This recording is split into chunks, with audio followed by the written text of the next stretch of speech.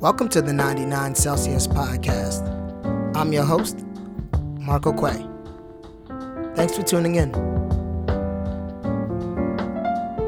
This week's episode features the homie Marcus Pilgrim, aka Polo. Polo is one of the dopest brothers I know. A genuine soul and a work ethic that earns any blessing that comes his way. He was born in D.C. and is a graduate of Shepherd University in Virginia. As you'll hear, his circumstances as a student athlete in a rural community end up playing a significant role in shaping his future as the co-founder of the Great Energy Group, curators of the Liddy in the City brunch and day party experience. While good vibes are at the core of his brand, there's something deeper that keeps the community engaged. This and more explored in today's episode, The Good and Good Vibes.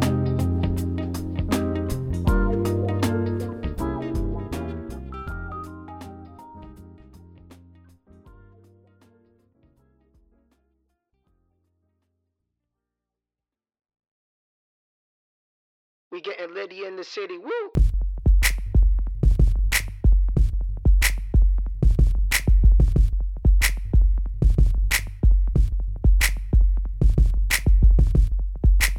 Tell me about your favorite party. Is it a good vibe? What about it makes you feel alive? For me, it's about the energy of a room. An eclectic group of individuals that share a motivation of elation, or the sensation of a bass line that mimics your heartbeat. Conversations that speak acceptance fluently, verbally or visually.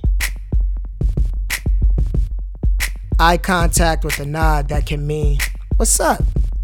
I see you," or "Hey," depending on the situation.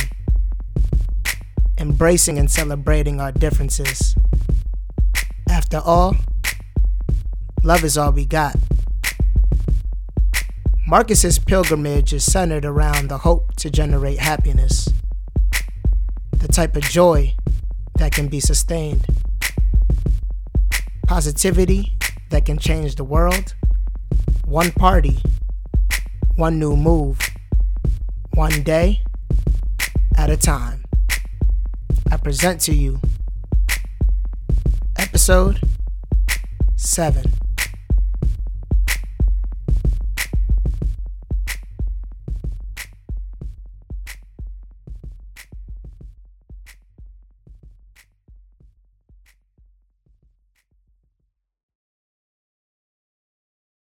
Yeah. We back. 99 Celsius podcast. So excited to be here today. Have a very, very special guest in the building, my brother, Marcus Polo Pilgrim. We here. Welcome to the 99 Celsius podcast, man. Man, thank you for having me, man. I'm excited to be here. Yeah, I appreciate you taking the time to do this, man. It's going to be a good one for sure. No doubt. Yes, sir. So I want to do some stage setting here. We're here in Dream Village headquarters in Hyattsville, Maryland. Yes, indeed.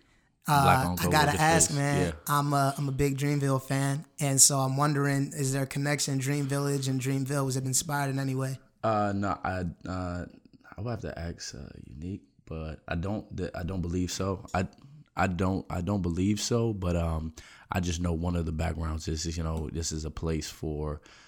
It's not your average co-working space. It's more so like a hub. Like you have to apply to get in, and then there's this whole process. So you do have to apply to get in. Yes, you have to apply to get in here. There's a thorough process that they go through, because it's not one of those spaces you just pull up and get some work done. It's really a village. It's a community, and like it's a bunch of people in here who are big dreamers and just like have big visions and goals, and we kind of pull together in some form or fashion to see how we can help and how we can, truly like come together to take something far. Yeah. I feel you, man. Okay. Yeah. It sounds amazing, and I actually feel like it's something that that I would like to be a part of or something, man. It sounds promising. I'm telling you, man. Yeah, you gotta hit up.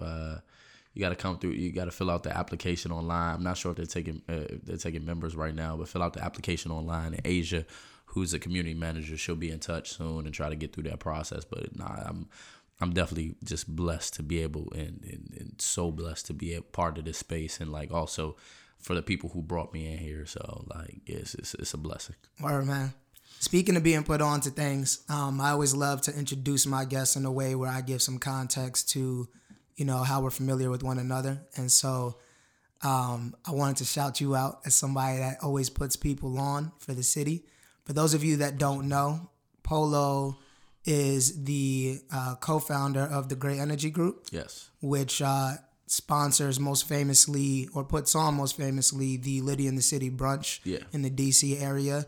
And if you've been to DC before, you know that this is the brunch to be at and to go to. And I've had so many good memories over at Liddy in the City, to the extent where people from New Jersey and New York that I hang with come over. Anytime they come into DC, they're like, yo, man, what's going on? Is Liddy doing something? And we always have a really good time, man. So I wanted to shout out, plug the event that you guys have. I know Great Energy Group in general does way more than just brunches as well. Mm-hmm. You have the collab happy hour that you're doing. Yeah, we got Sweat Your Socks Off coming back. You donate a pair of socks, you work out, and it's a bunch of fun. So some community fitness, and then we're trying to get back to our community as well. Yeah. And yo, man, and I know that you're really about that, because I remember running into you at a men's conference a couple months ago, and we were just having a conversation in the hallway, and you were talking about just being about energy and good vibes, and it not being just a brand, but it really representing how you're living your lifestyle, and the people that you have surrounding you, and the support system that you've built. So I definitely see that, and even for us as one of the founders of Splatter, you giving us an opportunity to do an event together, and seeing that turn out as great as it did, definitely just. And that was a dope event that we're definitely gonna have to run back in some form of fashion and make it lit. But it was so much fun. Like, it was dope. Right. Yeah, I'm glad. First of all, thank you for hitting me up about and following up with me, because like, yeah, that joint was dope. It was like something I've never been a part of or been to or anything like that before. So I was excited. All right, man. Appreciate it. So, man, let's get into it. Here on the 99 Celsius podcast, we really like to talk about the journey. So many people tend to look at people's accomplishments, their successes, and, their creations, and tend to really look at the final product. But I'm more so interested in digging in and understanding what the process was to building things from the ground up, and understanding what the highs and lows were and all of that. So I always like to go back to the way beginning of time. And somewhere along the way, young Polo was a young boy or adolescent and was discovering himself and the things that he was into. When you look at where you are now and the things, your leadership in the community in the DC area, when you try to identify maybe the foundations, right? Just the things that you were into in your childhood and what your interests were and such, what comes to mind? Some of the things that I think about are, some of those family functions when people would come over. I got the family over. Like, I love to hop in front of everybody, start dancing, making jokes, like doing all that type of stuff, because I wanted to see everybody happy. I knew that, everybody had stuff going on. And as a kid, you can even, when certain things are going on, but no one is, tells you about it, but you can understand and get a sense of what's happening. So I just wanted to make everybody happy when we were all together. When we could bring everybody together, I wanted to make everybody happy. I wanted everybody smiling, because that made me happy when everybody's having a good time. And then I also I just felt as though, I always just kind of had that, when something was needed, when something was needed, I could kind of, feel that need. So I started, me and my sister started a business when I was 8 years old. She was 10. We started we took our allowance, started, getting sodas, waters, juices, and snacks and stuff. And we lived in this community where it was like a golf course, like in the back of the community. So we would go out, we would go back, we set up a table with a tent and all that stuff. And we started selling like all the, like I said, the waters, the snacks, the juices, everything like that. And then I would sell used golf balls that I'd go through the golf course and I'd find, and go through the woods and I'd find like golf balls and stuff, and I'd clean them up and sell those. And I knew, because my grandparents were big in golf and my father was a little bit, but I knew like what the value of each ball was going for, so where to price it, and just doing things like that was like pretty cool. And like I like creating kind of something that's like, all right, well, cool, people need this, but like I know it in his mind, kind of. I really got a kick out of that. That made me feel good. And it made other people feel good when we were, when we could provide something that they needed. So it was a win-win, and that made me happy. Yo, I had no idea about that. Oh yeah, that's crazy. So how old were you when you were on the golf course? And 8. Wow. Yeah, it was fun, and that's the biggest thing.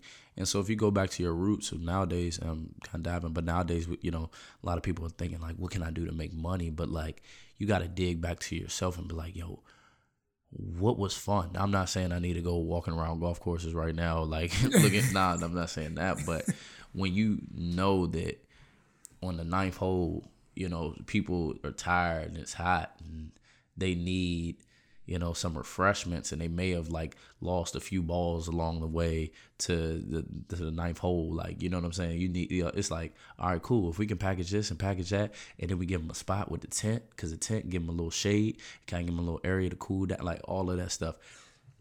You're helping fulfill that need, and like then that makes the process better, because the process is like it. You know what I mean? So it was dope. And then just trying to see like what things I can do nowadays. I'm doing parties a day, I'm doing events and whatnot, but there's so much more to come. So at age 8, how do you even discover or realize that that's fun for you?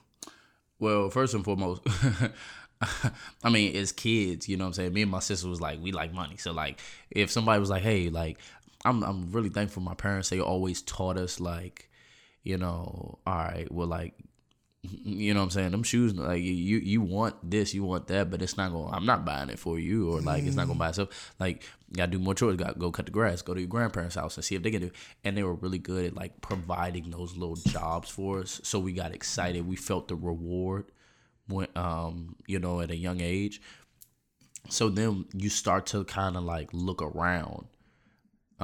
You just kind of start to look around you and see like, dang, what could be done? Like, what needs to be done? And then you just kind of go from there. You just do a few things. I mean, I tried to as a kid, even before that, I went to the woods and I tried to like dig up, I tried to make a resort within the woods. Like, I was like digging a hole in the ground. This is before the golf course. Yeah, this is way before the golf course. Oh yeah, like, let's get into that. I was serious. I was trying I cleared out some space in like this little wooded area. Started just digging a hole. I was like, the pool gonna be right here, and I was so serious. Like, and I was like, this joint gonna be like that. Like, I was so hyped and so serious, but I just think that it's the dream and vision that I had, because I seriously thought, I'm like, yo, this is actually gonna happen. I'm going to tell my parents. I'm like, come back in the house, wiping sweat off my forehead, like, yeah, another day. You know what I mean? I'm just building it up. Like, this thing is gonna be amazing. Hey, mom, you're gonna love the jacuzzi. Like, but I think, and especially if you do have young people in your life, encourage their dreams, go along with it.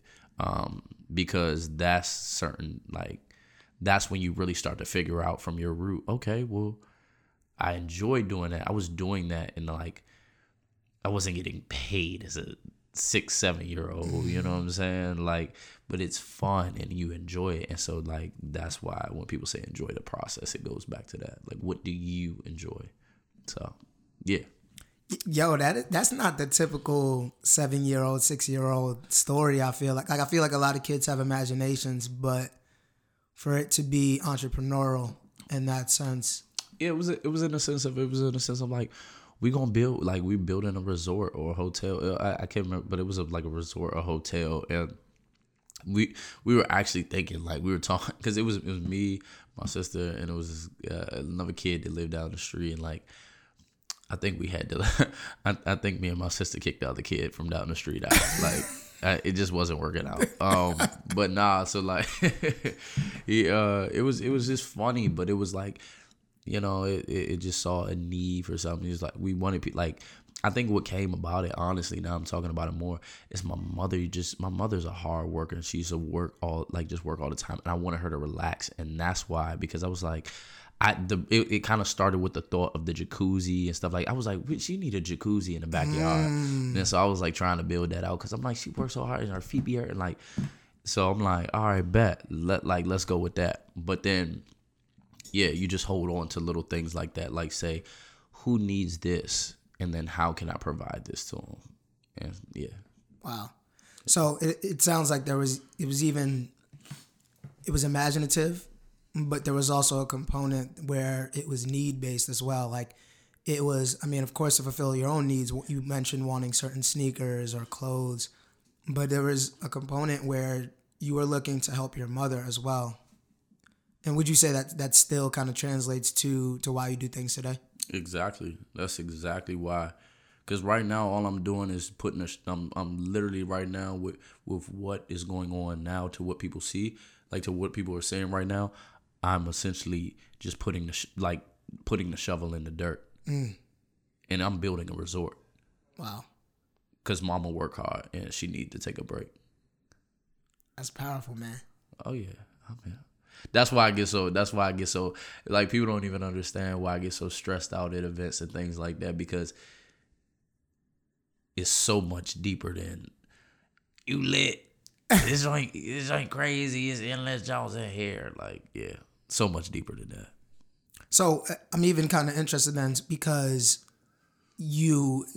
was there ever a period of time where you were looking to take that business acumen and selling or sales skill set to a corporate space? I did for a little bit. Okay. And I was sitting behind a cube and I was miserable working with this Fortune 500 company, and I was just like miserable. And every day I was coming into work, like, and I have friends of all different like backgrounds, colors, ethnicities, races, gender, whatever. But like I love everybody, but also at the same time, I worked in a predominantly white space, and it was always, I didn't feel like I could truly like be myself at times. I felt like I had to like change my tone if I didn't. It was like, it was uncomfortable at times, and it just also was not what I was interested in doing, and it wasn't very fulfilling. Now, I mean, you know, that's no shade to, like, if you got a good corporate job, like, that's lit, and like,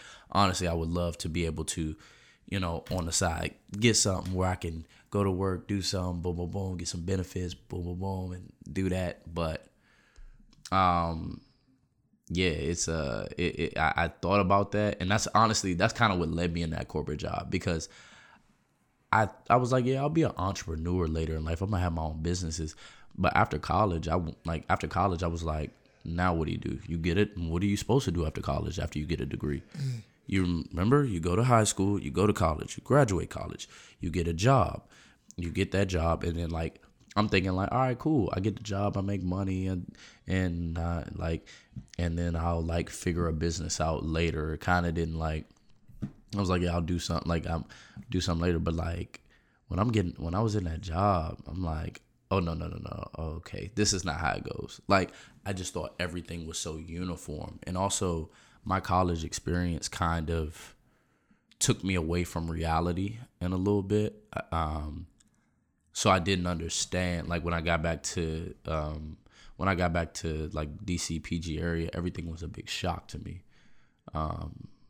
Yeah, because I was like out in the country around a bunch of like, just, I mean, yeah, it was just country, but I love the place. So when you came back to DC, what was shocking about the culture? First of all, let's start back. So I went to Shepherd University in Shepherdstown, West Virginia, which is a small liberal arts college. Played basketball there. One of the big reasons for going there is an hour and a half from DC.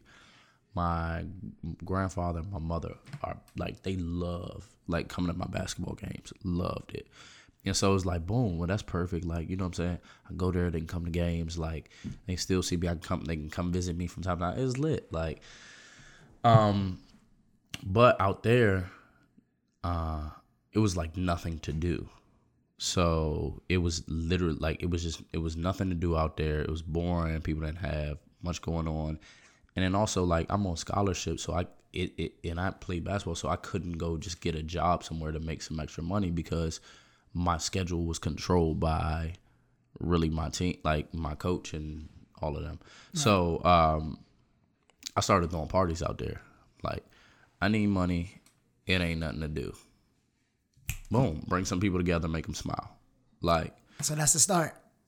Kind of, but I mean, I was in a go-go band in high school, so it was like a little stuff like that. Okay, like, we'll backtrack to that. Okay, yeah. But so that was one of the things, and I'm like, I had my roommate and his girl, and I'm like, I wanted them like, I'm like, those were my people out there. Those were some of the black folks hang with, because it wasn't many, like, at that school, wasn't a lot, like, the only black people that went there played football, and a few played basketball.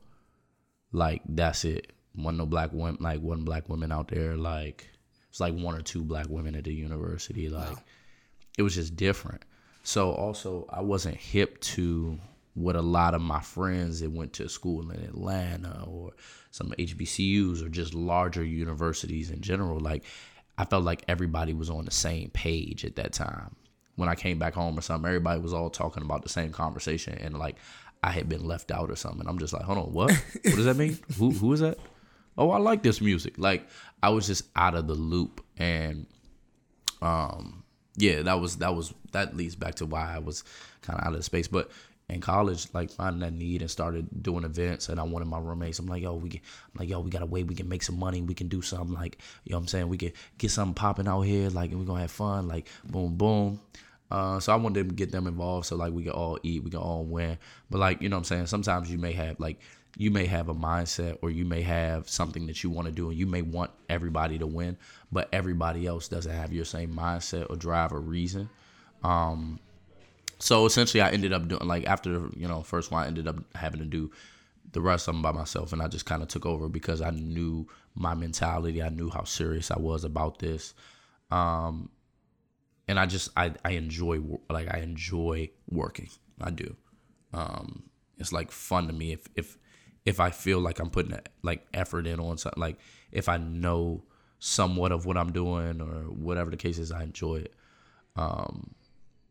But yeah, I kind of got sidetracked a little on your question, but yeah, that's essentially where me doing my own event started, because I've never made flyers or something, so I was going on different things online and other things, like started making different graphics, walking around, went to the local print shop, worked out deals, started getting stuff printed, posters, putting stuff up, started talking to different people within, like, from the cheerleading team to this and that, da. I did that was my first area, like, doing consulting with the bar, because like I saw a bunch of stuff that was messed up with the venue that they could change to make a larger profit, and they just were minor changes, just the smallest little things that I know they've never seen. So I mentioned it to them. I talked to them about it, told them how to switch this out, how to change that, and then it became a thing, and it was like, it was dope. It was really good.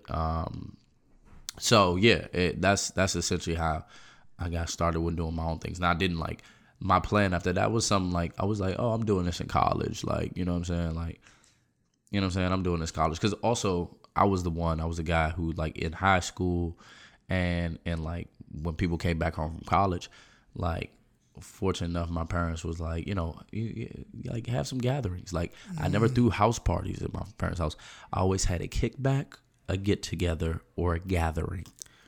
Invite only. Like, I was so serious about, like, this, like if you did not specifically get a text from me, do not show up. If you come with a +1 and I didn't, then both of y'all will be this, that, and the third. And I never did anything when my parents weren't there.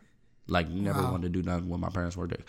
And that same thing with today. Like, I like going by the rules. Like, I mean, like now, could I have, like, when they went out of town, did something? Yes, and it would have went crazy. That's lit for everybody else, not me, because who has to live there with them? And if these people are respecting me, and like my parents respect me enough and have enough faith in me, and also my wild stuff that had enough faith in me to like have little stuff with my friends, this, that, and open up the home, I'm going to respect it and only do stuff in that space that you allow me to do stuff in. I'm not too pressed where I'm like, oh yeah, let me let everybody come tear up my parents' house while my parents aren't here, and then laugh and leave and just leave me with it. Like, no. So I just like bringing people together, kind of having that community and whatnot. So that was a big start of it. Yeah. So how much did you talked about a band as well that you are a part of, and it sounds like that was a piece of your journey as well. How much did that play a part of where, the things that you're doing today? It plays a major part. So like, goes back to like this. So one of the first kind of like little gatherings or whatever I had at the crib, I remember it was at my parents' crib. It was I was in 9th grade, and like we were just like I wanted to invite some of my friends over from school. We was just gonna be like in the basement, like playing music, playing games, laughing, doing little stuff like. And then I'm just like, yeah, my friend's coming at this hour. I'm just so hyped. I'm like, I'm just so excited, just a little kid. I mean, well, just like a freshman in high school, like, oh yeah, everybody about to be over here. And my parents like, all right, cool. So, do you have pizza for everybody? I'm like, what? Like, who wants pizzas? Like, we just want to hang out, like in a basement. Like, we're freshmen in high school, like. And I'm like, do you want like pizza? Do you have waters for everybody? Do you have soda, juice? What do people need? What are y'all gonna drink, Marcus? What are y'all gonna eat, Marcus? Okay, cool. Well, then, Marcus, what are you gonna wipe your hands with? You don't have napkins. Okay, cool. Is there toilet paper on the toilet paper rack? I'm like, oh, y'all blowing me, like, getting on my nerves. But then later I see why that's so important, and that's me now inside of it. I'm like, where is that? Where is this? Where is that? This needs to be clean. Mm-hmm. Like, because people appreciate that. And the little things that people take for granted, you know what I'm saying? It's like, it's appreciated by somebody, and let those things, like, let me not have those things there. Like, for example, if they didn't say that to me, I would have just been like, all right, cool. I got my friends over. And somebody be like, hey, man, you got something to drink? You got some juice or something? I'm like, no, I ain't got no juice. Or I would have to run upstairs and go get a glass and then pour it, and then I come back downstairs, and what somebody else gonna say? Hey man, can I get one too? Run upstairs. You know what I'm saying? Mm-hmm. Versus now I got all these glasses to wash. Now I got all this glass around. It could break around. Like, versus those little things, like the values that my parents taught me, like that I'm so blessed and fortunate, is to, take care of things and pay attention to detail. How do you want to be treated? How do you want to be greeted when you come into something? Like, don't think about just what you want. Man, that'd be cool. But sit back, take a breath, relax, take the time to say, well, how would I feel about this? And be realistic with yourself. Yeah. So yeah, that was a big thing. And so were those gatherings for the band? Oh no. We ain't do no band gatherings at the house. So how did the band piece tie into the journey? So the stuff I used to do at the house, like those were some of like friends from schools. That's why I call them kickbacks or gatherings. Mm-hmm. Now I played in the band. That's why. That's not even the sole reason why I call them kickbacks or gathering. But like, if you know something about go-go, like I wasn't about to just be like, hey yo, I'm having something at the crib, because then. And in this time, people will come in your house and take your TV and do all this. Like, oh wow. I mean, I'm just saying, like in general, people like.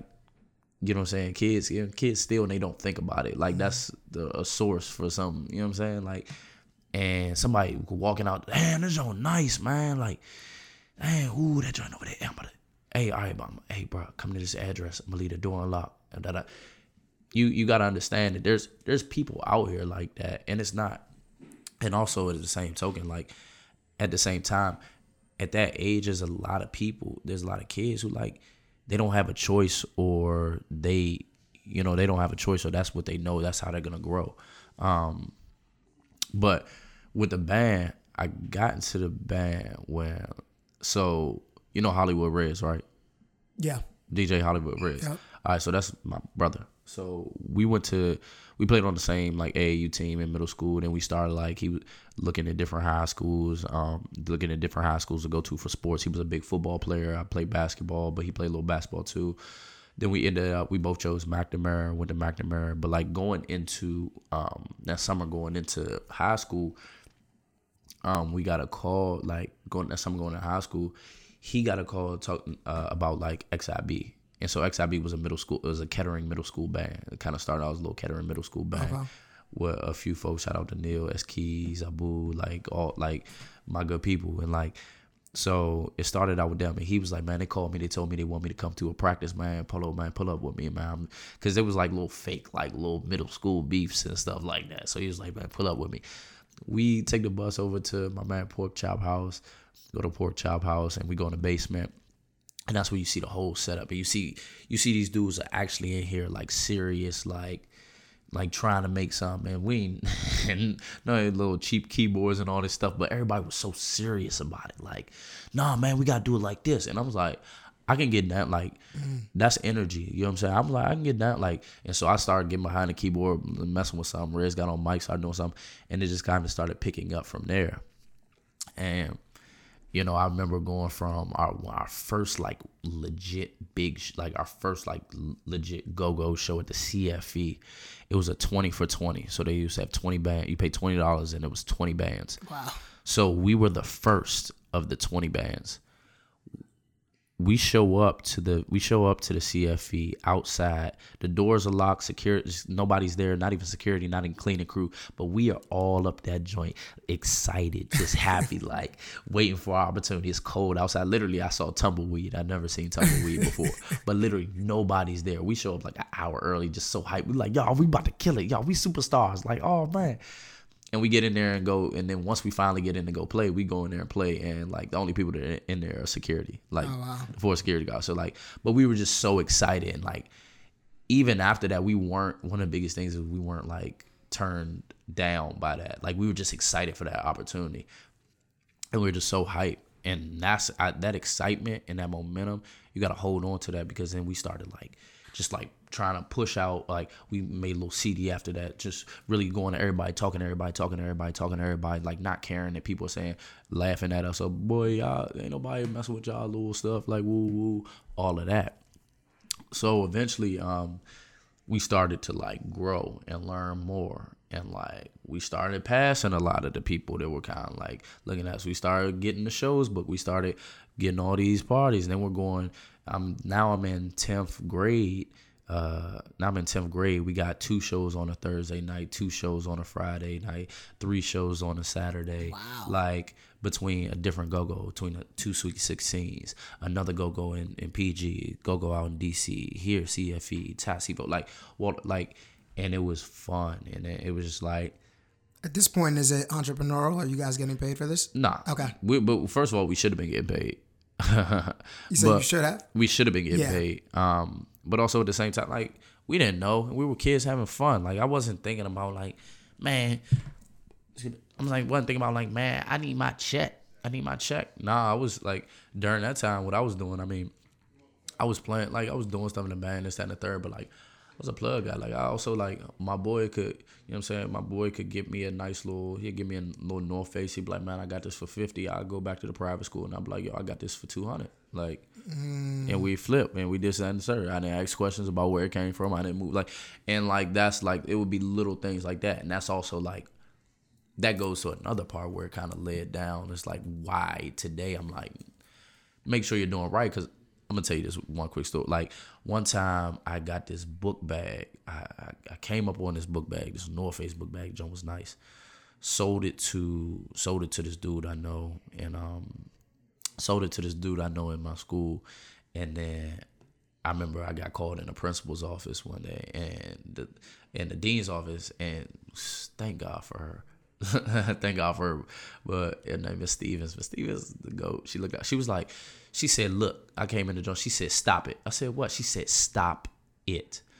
So what I essentially did was I stole somebody's book bag that went to the school and then sold it to somebody else that went to the school. And I was just thinking, I was like young, wild. I'm like, man, I'm good. Like this, that, and the third. And that's when, and I saw the girl like crying. Dead. Like when I like she didn't tell, like I saw the cry and I was just like, yeah, that's not cool. Like you start to learn, you're gonna pick up. Like as a young, you got to do some young wild stuff as a child, as a kid, and then you hit that point where you be like, so what I'm about and who I was like, I want to bring people together, make them feel happy, smile, this, that, and the third. When somebody gets a new piece of gear or something, yeah, they happy, but then who are you taking it from, or where is that coming from? Where's the root? And it's like, damn, I'm going against what I want to do.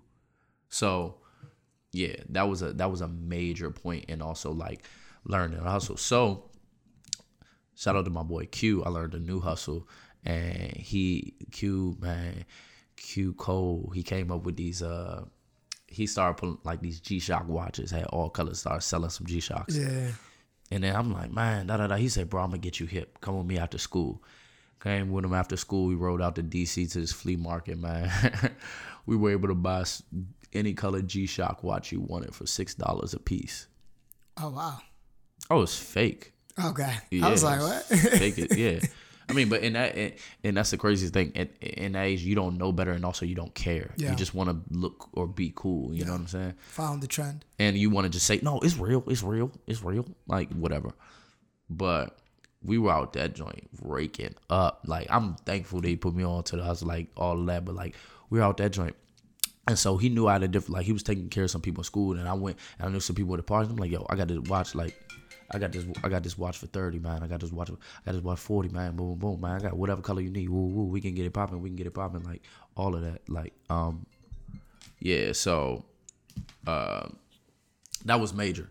That was just kind of like, that was another facet of like, yeah. But I was always willing to like, I was willing to resell, or like if I can get something for the low, or for like, I knew somebody that like, yeah, I was just big on resale. But then also like, that was kind of a high school wild time. Then you just kind of started to see like different things. It's like, all right, cool. At a certain point, everybody was walking around with a different color G-Shock on, and everybody was saying that G-Shock is real and like buying them like this. And after a while, after you get older, people was like, yeah, this not tight. Like people like that, and it was just like, oh, well, you know what I'm saying? Y'all got y'all watches, is lit, this, that, and the third. Wasn't no big deal. We was like, yeah, it just, I got used to the hustle, but I started to learn little things that I did and didn't like.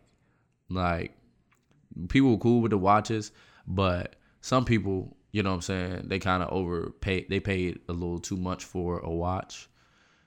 And that was on them ultimately, but also at the same time, like, as a kid, it's like, yeah, I mean, you agreed to pay this price, this, and the third. But, like, as an adult, it's like, yo, how did people walk, like, they walked away loving their watch, this, that, and the third, but then later down the road, they're like, all right, yo, why pay $160 and they pay $40? Yeah. Like, yeah, so it's things like that you know, you learn along the way. You're like, okay, cool, well, I don't like this part. Yeah. So it feels like there's like this journey that started where entrepreneurially, or even creatively, let's say first, you were picking up things like music, and so that set some foundation there.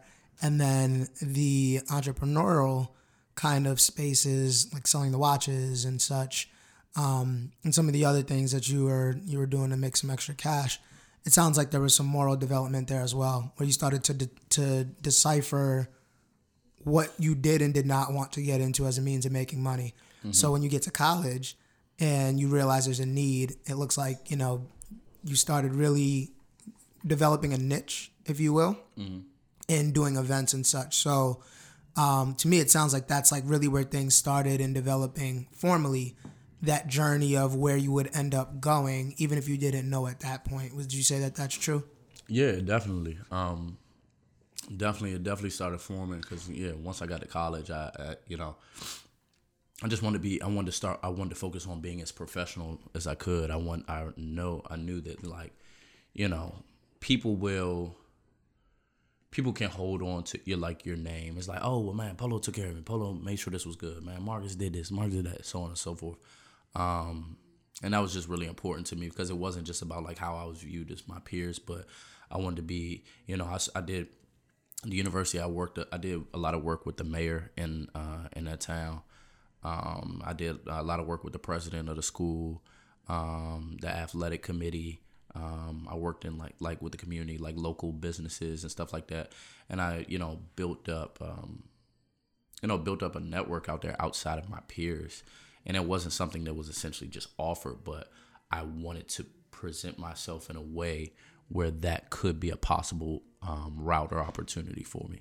Right. Yeah. So when did you begin to realize that was a direction that you wanted to go in? Because at first it was really a means of making bread for yourself, help support yourself while you're in school, and then you're building out this community of people, like a network, essentially, that in some way, shape, or form would end up helping that journey. At what point were you like, oh, I think I want to continue to do this even upon graduating? So the big thing about it was, one, I mean, in school, yeah, it was a way to make money, but like also like there wasn't anything to do.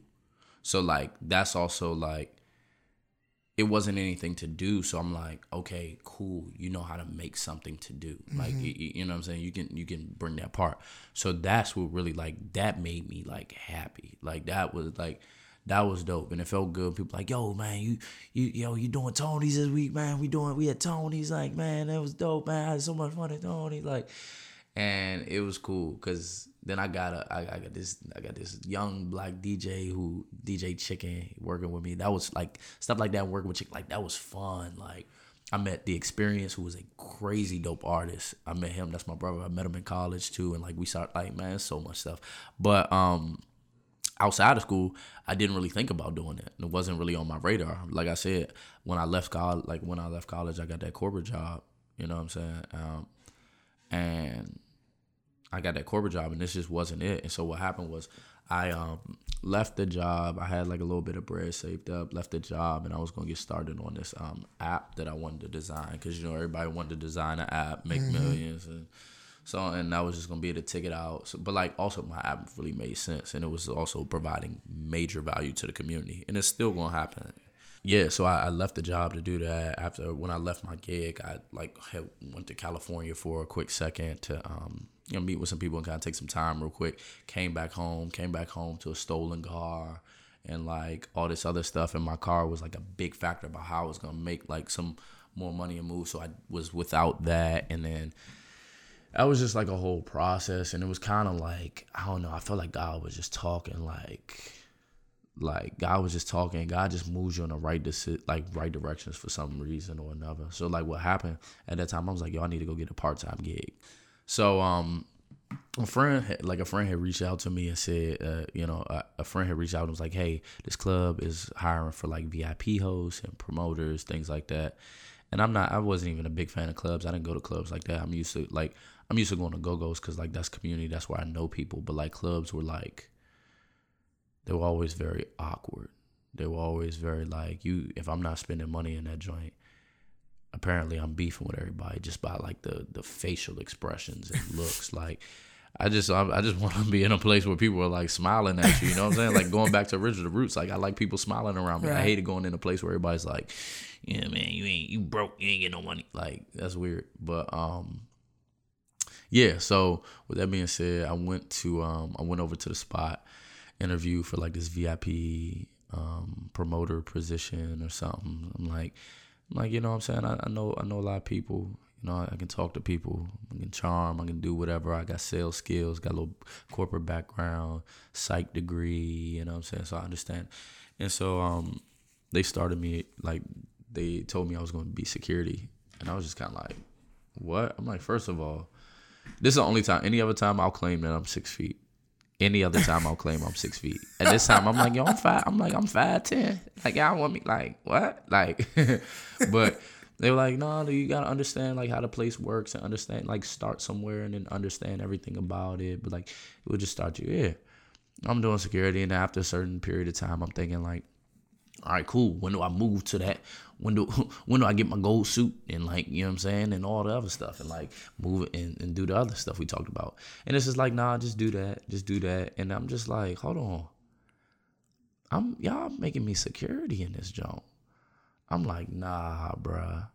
Like I'm like, oh nah. And so at first I'm like, man, this is wild, because I got people I know clowning me, like walking past, like, dang, like, because remember, you know what I'm saying, you was, hey, bro, like, dang, like, people coming up like, dang, like, what happened, bro? Like, you was in XIB. Wow. Bro, you went to America play basketball, bro. Like I used to look up to you, bro. Now you out here with a flashlight, searching people, patting people down. Yes, sir, no. Damn. And at first that kind of got to me, and I was like, I'm thinking like, man, you know, this joint dumb. And it's like, this joint dumb. Like, I'm about to quit, essentially. Then eventually. Can I ask you something real quick? Uh-huh. So, this part-time job, for that given time, was there a master plan yet? Or was this really like you wanted a part-time job? It was a part-time gig because I need to keep myself afloat while also kind of throwing some change at the bigger idea I had for the app. Okay, which I think is an important distinction to make, because I think it's even more difficult to stay the course and continue to do something when, like, I think there was something bigger at hand with the app, which is probably what helped get you through that. But even like, I was just thinking about, I'm thinking about maybe potential event planners or people that may be listening that want to get into events and in a situation where, where they may pick up something that could give them valuable experience for events, but not realizing it and hearing that criticism from peers and people around you. That could deter people, you know what I mean? And like you talked about, like, I almost hung it up. And that's why so many people don't make it, because everybody like talks about entrepreneurship looks cool, it looks sexy, it looks like, damn, I want to be an entrepreneur. I get to make my own hours. I get to like have the cards and brochures that have me with a professional picture in a suit, arms folded, says CEO, like, and that's what people think it is, but like, the CEO means like you got to be the one to go through the stuff before a certain time when then you find people that you can show how to do that, and they can do that much better than you can. And so you continue to build that process. Like, now for the point that you said, like, yeah, for an event planner, I like, if you're doing events, like, for example, people will say to me, man, I'm trying to do a party, bro. Let's link up. I'm trying to throw a party, do a function. And they like, yo, I'm trying, like, let me learn from you, do what you do. And I'm like, all right, cool. Like, and then when they come, I'm like, yo, pull up on me at this time, at this function or whatever the case is. Then I'll be like, hey, bro, can you sweep that up over there? They be like, and they'll look at me so crazy. But like, this is not just for events, but any industry. Get your hands dirty. Get your hands as dirty as possible first, from the roots. So, like, now I didn't go in with that mindset, but thank God I came out with it. And that was a lot of help too. Like, that venue, the guy who owned the venue and all that stuff, it was like, he was like, man, be the best at this you can be. Be the best at that. And I'm like, then I started doing that and like changed up. But so real quick, how did you get through it? Because you were about to quit. What people were saying was getting to you mentally. How did you endure that? I asked myself, well, what else are you going to do after this? And then also the guy who owned the venue was like, yo, be grateful. There's some people who, like, you know what I'm saying? You have a job to come to. You woke up this morning. You literally, like, you have legs to stand at that door that you don't want to stand at. You have eyes to check ID. Like, and it's like, well, that makes sense. And it's just like, then I kind of reflected on that. I'm like, yo, how am I going to conquer anything, be this entrepreneur, do all this stuff, and I can't even handle what people want to say? And that's still something, I struggle with, you know what I'm saying? Struggle a little bit with that today, and I'm working on it. But like, that's something that's so big, but it makes for success. Cause like, I can tell you right now, there's some people who, like, for example, some people like, man, I know everybody, man. I'm gonna throw this party, I'm gonna do this party, I'm gonna bring all these people out. What have you thought about are you thought about like the law? Have you thought about, the capacity? Have you thought about the liquor? Have you thought about this? Have you thought about that? Have you thought about this? And it's like, damn, I never would have thought about any of that. And it's just like, then you were setting yourself up for a party, not a business. Wow. Like, you would have been, that party would have rocked out, man. Man, it would have been Project X crazy probably. And then everybody would have been talking about it forever. It would have been lit for you. Everybody would have talking about how lit you were, this, that, and the third. But then later, you may be sitting up there with a lawsuit, or you may be like, or you may be sitting up there owing some money because you didn't. Oh dang, well, hold on, I ain't think about that. I ain't think about this. I ain't think about that.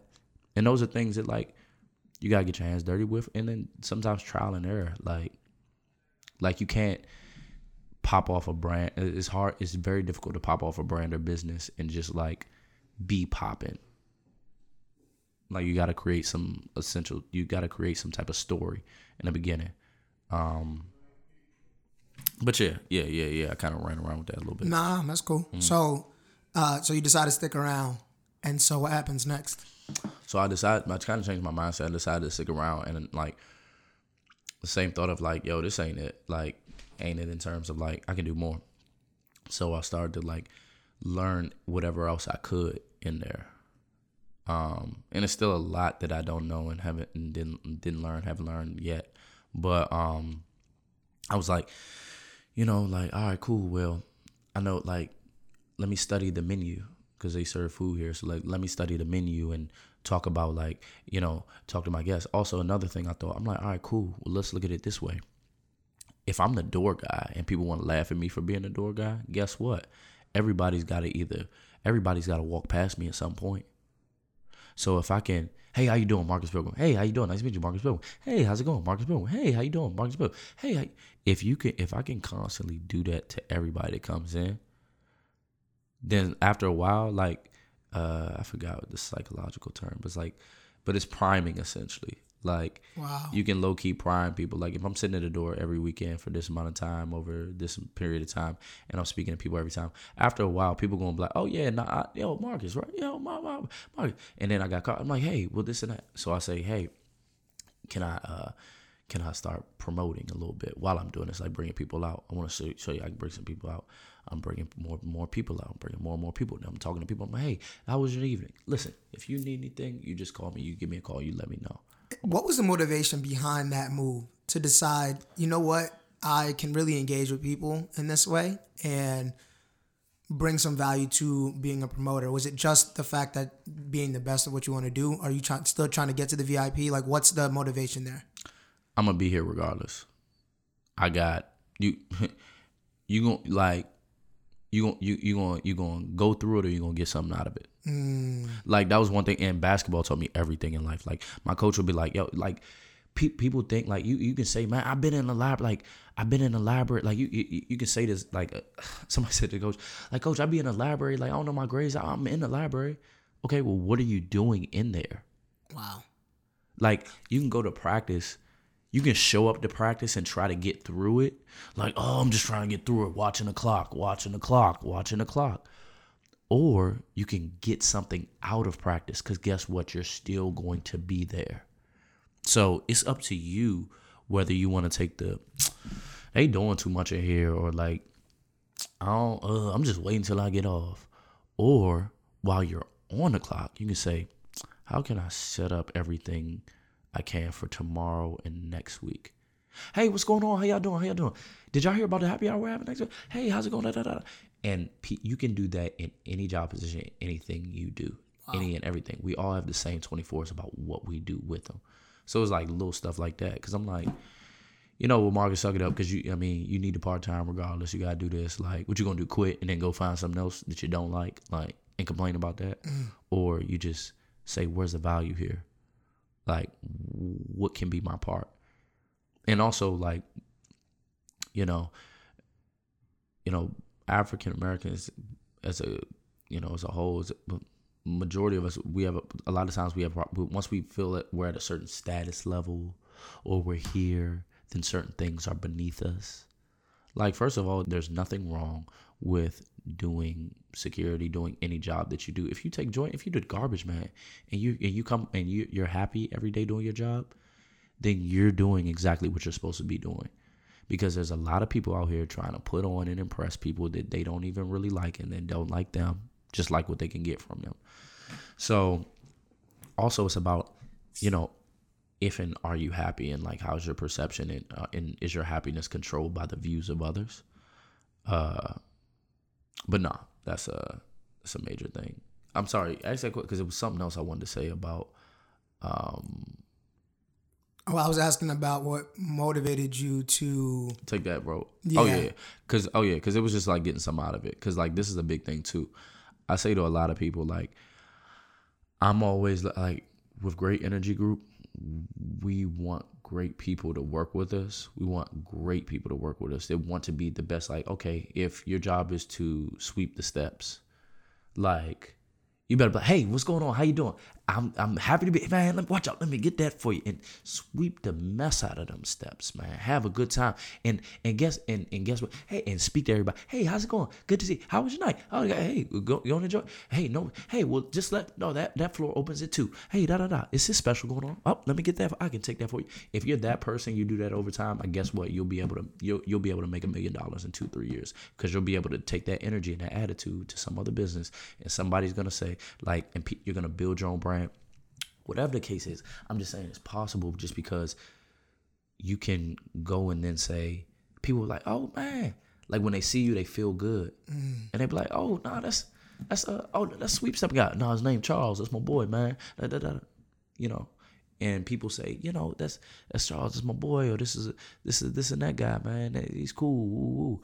But you can either do that, or you could be the grumpy old like, all right, man, y'all always leaving stuff here and this, that, and the third. But think about it. If you did a split screen and you had the guy with just great energy that's just happy and thankful and grateful for doing the job that somebody else would do and love to have, or you have the guy that's just like, man, I gotta be here and gotta do this. One person's gonna be much more. They're there the same amount of time. One person's gonna be much more miserable. The other person's gonna find joy in it. Then also, if you find joy in it, the money and opportunity and everything else will come. There's gonna be somebody who says, "Hey, you speak to everybody in here. You got something about you. You ever looked into selling cars before? You ever looked into selling?" And opportunity comes like that. Right. It just does. It's about energy. And if your energy is like on it, if you're like, great, like literally, if you're pushing and doing things, like if you're grateful for what's going on, like that's huge. So. Yeah. So you take that approach and it looks like it's starting to work for you there. You're building rapport with people that are coming each week to this club. So what happens next? So after a while, I was bringing out people for a while for the actual like club, and then I ended up doing I did my birthday party at this spot. And when I did my birthday party, I had a lot of people come out, and then that's when I kind of opened the doors to get the opportunity to like do a little bit more. And the place I was at didn't have a brunch at the time, but like that's like brunch day part, like that's fun for me, like that's cool, like people like it's a good time. It's just a good time overall. And so my business partner Gabby, she worked at the same spot with me at the time, and like Gabby had a cheery energy about her. She was like, she knew how to handle herself as a woman. She knew a lot of people. She had a large network and knew a lot of people, but in this type of industry, oftentimes a lot of women are portrayed in a sex appeal type era. And Gabby had that, but it was like very professional, and it was professional, but it wasn't like, ooh, I'm showing skin and raunchy. Like she could walk in heels and she could get the job done, and she would. And if somebody else wouldn't do it, she would get it done herself. Very professional to the point. And I was like, that's all right. And she hustled. So it was just like, I was like, yo, hey, Gabby, I want to talk to you about something. I got an idea. I was like, I want to start doing events like for like dope people, and we could put all different types of cool stuff together. And she was like, all right, bet. And we started going back and forth, and we talked about it. We ended up on like, wanted to do the brunch, wanted to do Liddy in the City, call it Liddy in the City. And so we went back to the owner. Well, we essentially set something up first, and then we went back to the owner and we said, hey, there's nothing here on Sundays. So since we're off, we're going to go like do this at this other spot. Gotta test it out, see how it goes. It was cool. We do it, it's a hit. Then we're like, all right, cool, we're gonna do something here. And what you threw was a brunch, right? Yeah, brunch day party. Okay. And so it was a hit, got a lot of great feedback, a lot of people loved it, and it was essentially like part of that vibe I told you at the gathering. Like that's where like great energy only comes from. Because when I had those gatherings, why I was so serious about like don't bring no BS is because when I was having those gatherings at the house, I was very serious because I wanted to be a great vibe. I wanted the energy to be great. I wanted people, and that's the thing. People were in that thing dancing, having fun, laughing, being goofy, like just whatever. But like, and I wanted a space where people felt comfortable in doing that. And I also knew, there's certain people who kind of show up and they got to be so cool. And then once they're there, everybody else is like, oh, you got to be cool too. I don't want to lose my composure. Like, everybody was too cool. And I'm like, that's not fun. Like, you know what I'm saying? So that's why that was so important. And that's also like that's a great energy group. And one of the things we say is great energy only. And if the energy ain't great, like you can keep it. So that's a big portion of what our brand is based at and like what we're about. And so, yeah, we ended up doing something back at the spot that we worked at. We did a bunch over there, went well. But Liddy in the City is only meant to, we started as a pop-up brunch and day party tour, but then it also like, because we want to do it at different locations, but then also we weren't interested in like doing them back to back during the winter time, because I'm like, it's cold during that time. Like that's not what I imagine. Like cold, people hibernate sometimes. Like, yeah, you want to go out here and there, but that's not Liddy. Like that's kind of cold. Like, and so, we just didn't. Ourselves, Gabby and myself, and us in the venue didn't see eye to eye. So we just kind of we didn't see eye to eye. So we went our separate ways. And well, I essentially like. So Gabby was still working there for a second. I had to go my separate way, and what I'm saying, there was a situation in the meantime where I had to like go and like look at different opportunities and do things like that. I went over to there was this one restaurant. They were trying to make it a lounge. They were opening up and they wanted me to come do all this stuff. And like, oh my gosh, nothing was in order. Nothing was right. It was the most like, I was like, are y'all seriously opening up a spot, or is this just like it's like a front? Cause like, you can't be serious, my dude. Like just in terms of like how everything went, nothing was ever ready. Nothing was ever there. They didn't want to pay, but yeah. So it was more trial and error after that. But then we got back on to doing like Liddy in the City when it got springtime again. We started going to different locations and different spots throughout DC. But also that's the trial and error. We learned like, okay, so there's some venues out here who will work with you. There's some venues who are gonna steal from you. There's some venues who don't care about black people and their experience, so they don't care if they just want you to come and buy Henny. There's some venues who are gonna just like play games with you and not give you a check. There's some venues who are like, hey, like how can we help you? And I learned a lot about that real quick in this in doing what we do. And there's a bunch of trial and errors. Like there was a bunch of times where it's like people like, dang, I know y'all making money in here, and like me and Gabby are like sad after the fact, like kind of trying to figure things out, because it's like, no, actually we lost money because of, and that's just how that's how it goes. That's how it goes, and it's how you learn. So it's like something to be, but you can't get knocked off by that. And like, of course, that creates like, sometimes it's tension. You go back and forth with your partner, but it's like you would a teammate, because it's a team. But you have to learn how to like work through that as well. So it's a bunch of that stuff. Yeah, so that what you just said is so personal to me as well.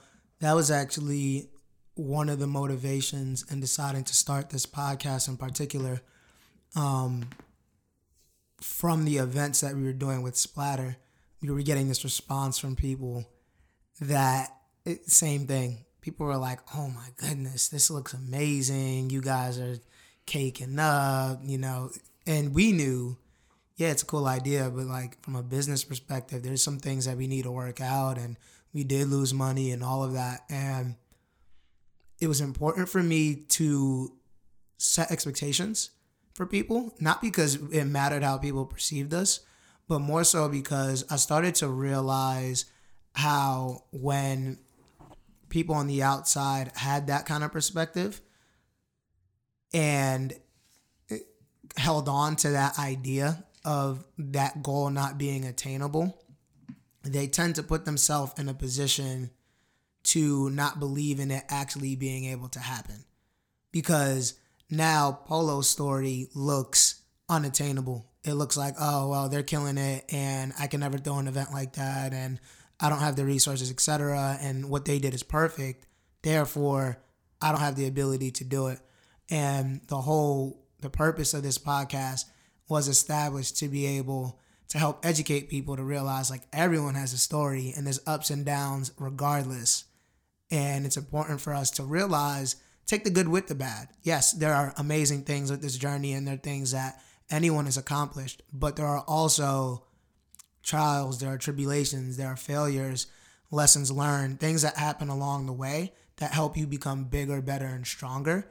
And it's important as someone who's aspiring to start something new to realize that all of that comes with the territory. Mm-hmm. Exactly.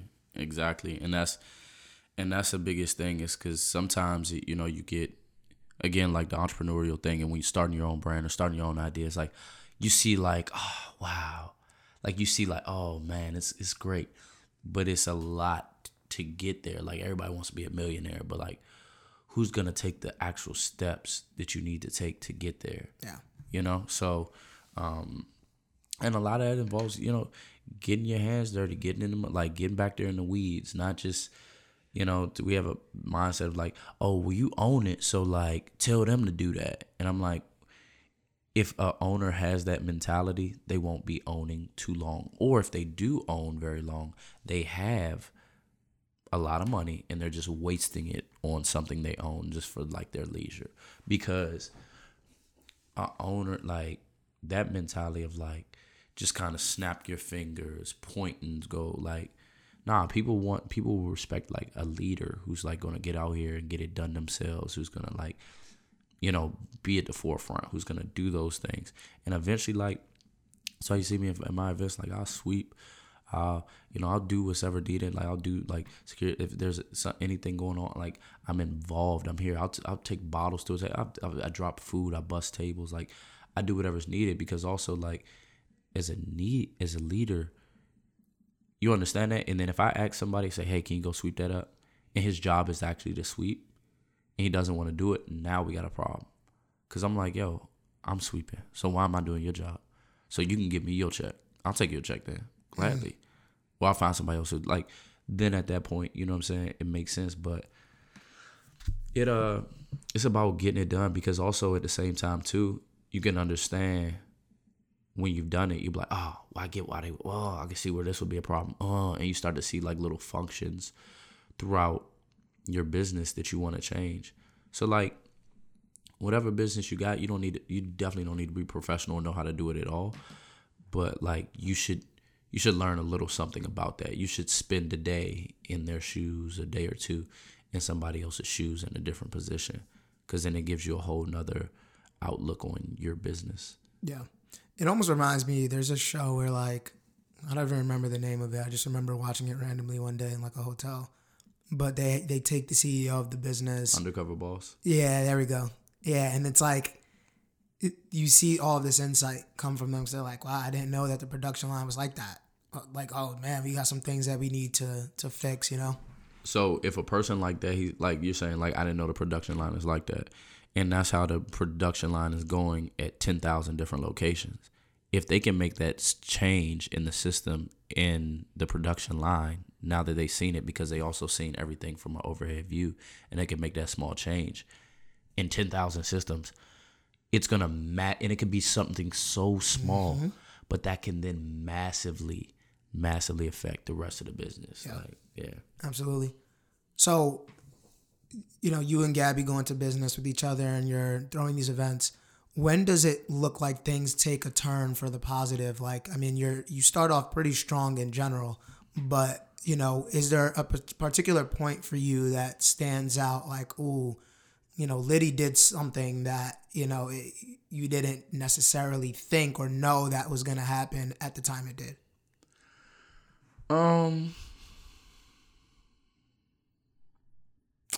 I guess when I saw everybody else started like focusing their attention on like brunches and day parties, and like that's where all like kind of the mark, that's where everybody's focus went. It's to like brunches, day parties, and like guys drinking mimosas, which wasn't a thing before because that wasn't tough or cool. But like now it's now it's like it's acceptable and it's cool and it's the thing to do.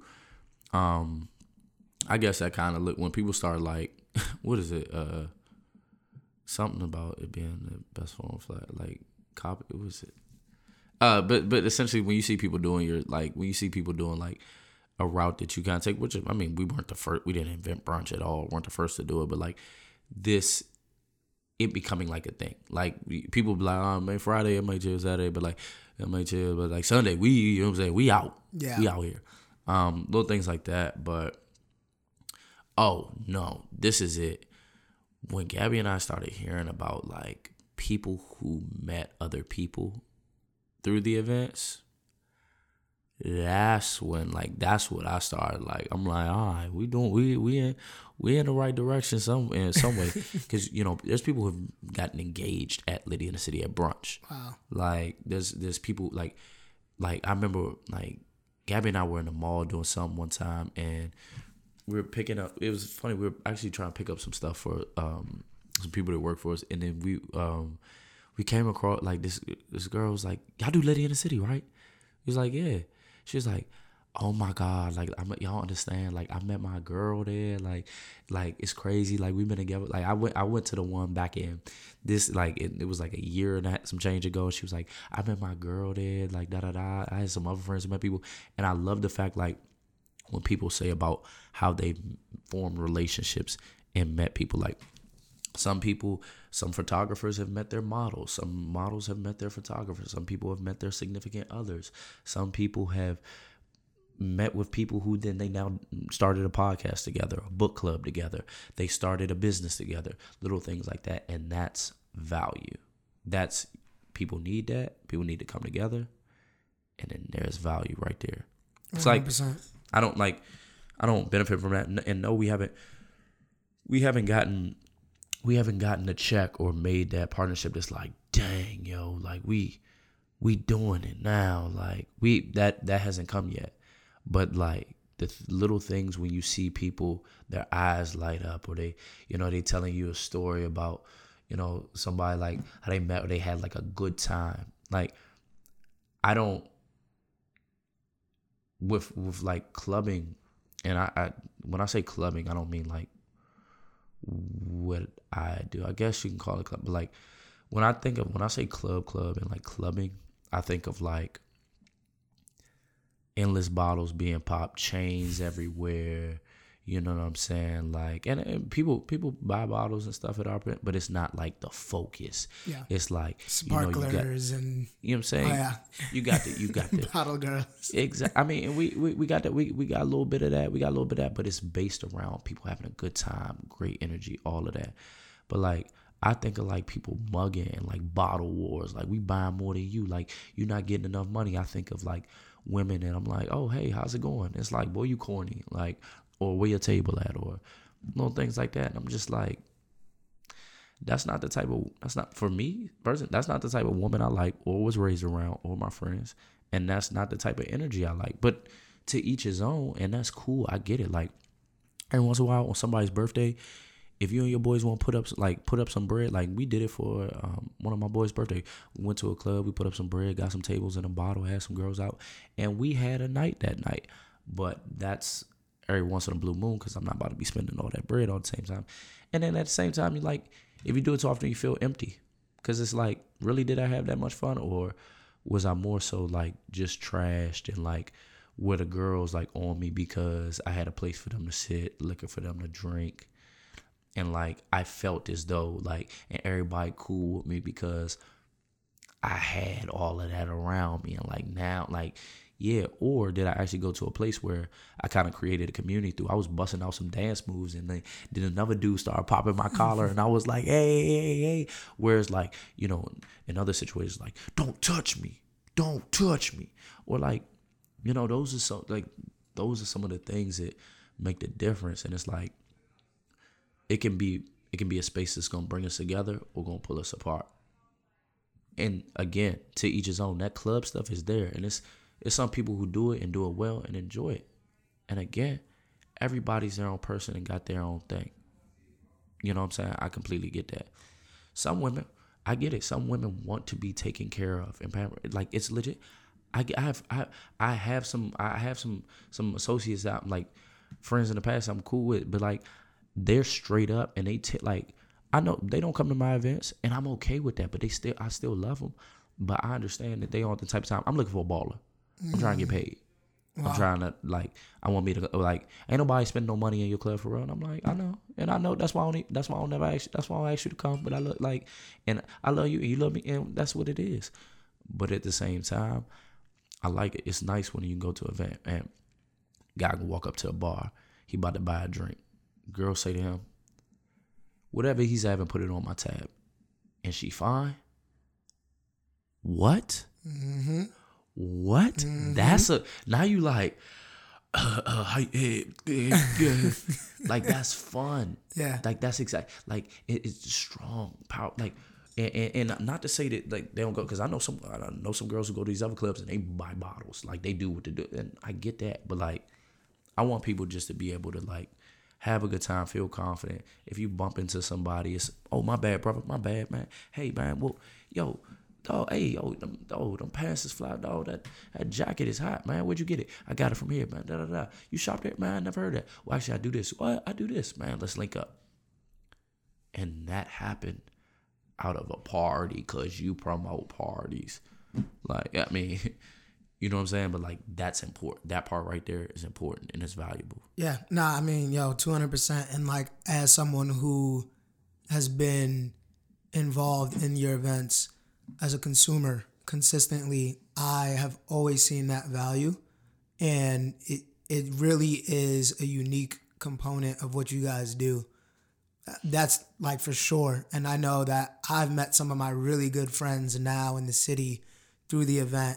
I've seen relationships start as well through the event, and some of our best memories in DC, celebrating birthdays and holidays and all that type of stuff, comes from the brunches that you do and the events. So I definitely tip my hat to y'all, and I think what you all have built has been so powerful for the DC community.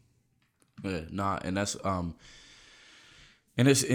thank you first off. And one of the big things is I'm not just I'm not just interested in like, oh, like, okay, for the DC community, just like, all right, doing that. It's like, yeah, I like want to do stuff in like local community, but like I know there's so much more I can do, more people I can reach, and not even just not I, but we. There's so many more people that we can reach and like that we can help. And I know that by expanding more, that leaves now I can actually do more for my community in my area in DC and the DMV. I can do more for Prince George County. I can do so much more by getting out. You know what I'm saying? Like, for example, in a go-go, those guys I used to look up like were the neighborhood superstars.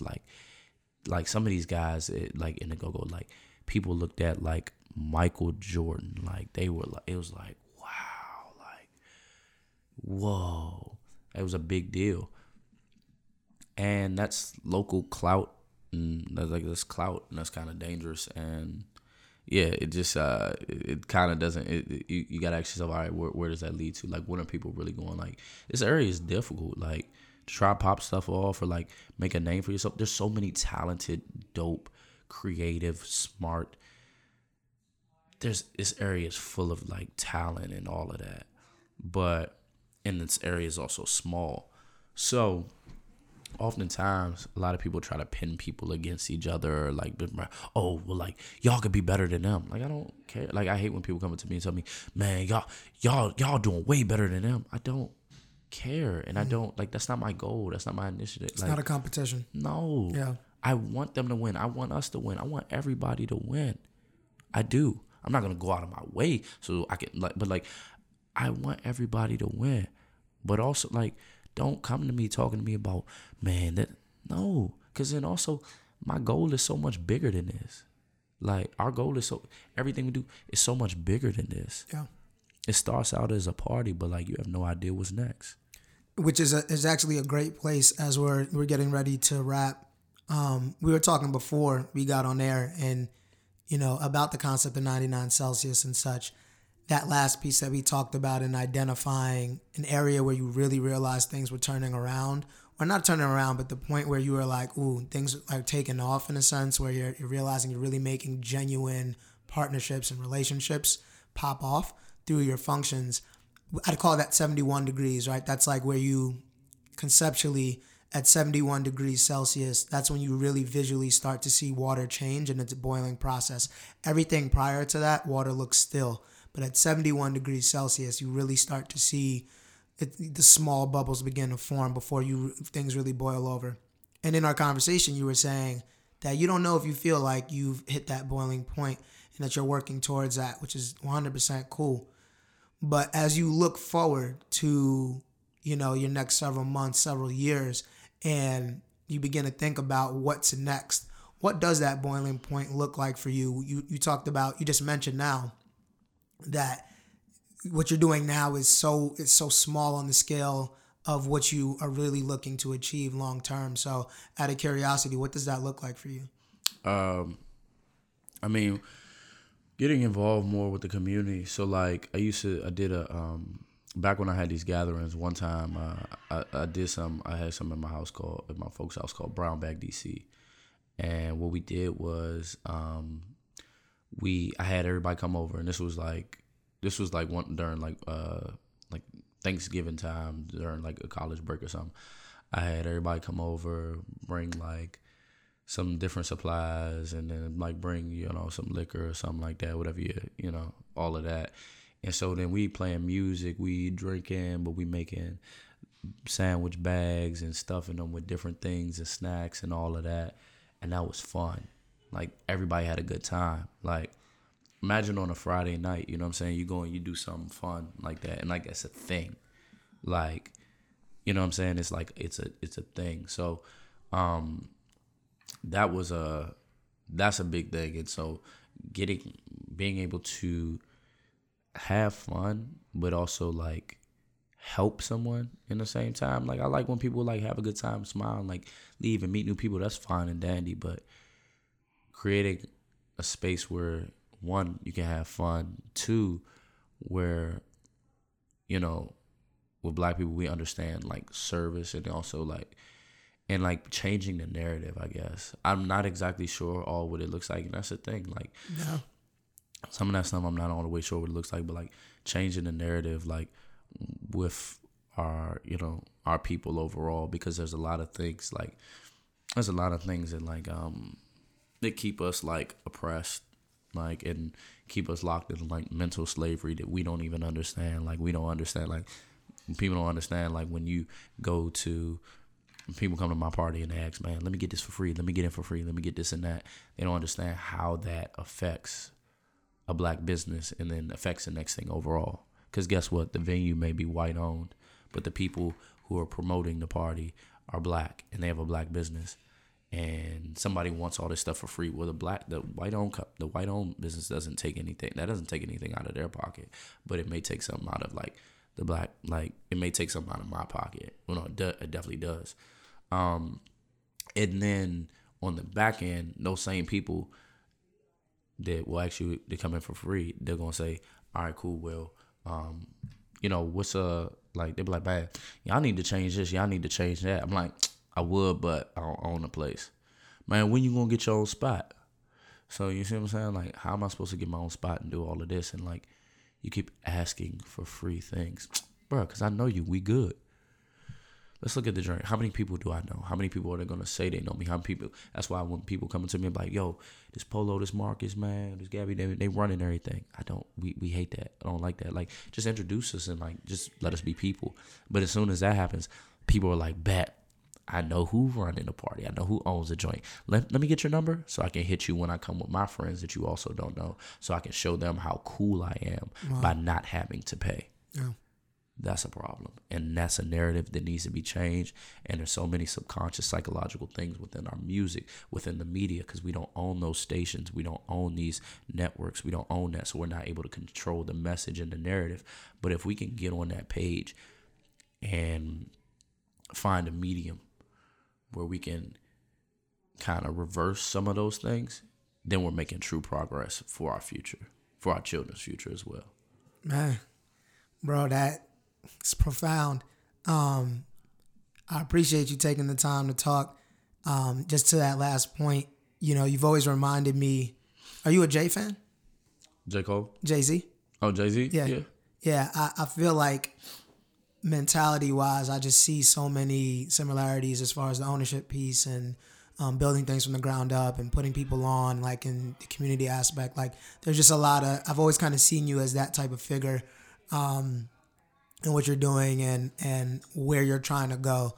So I appreciate hearing all of that, man. And I'm, you know, excited to continue to watch it unfold and hopefully be a part of that journey in different ways as well, man, as a consumer, as a business partner and all of that. But I appreciate you taking the time to meet. I think that I learned so much from you today, and hopefully the listeners have as well.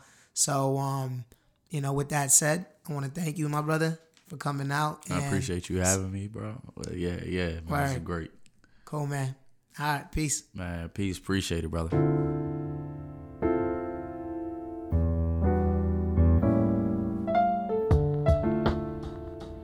Thank you for tuning in to this week's episode of 99 Celsius. Again, I'm your host, Marco Quay. For updates on the pod, follow us on Instagram at 99 Celsius, all spelled out. New episodes air each and every Monday. Don't forget to subscribe, rate, and share the pod with others. Until next time.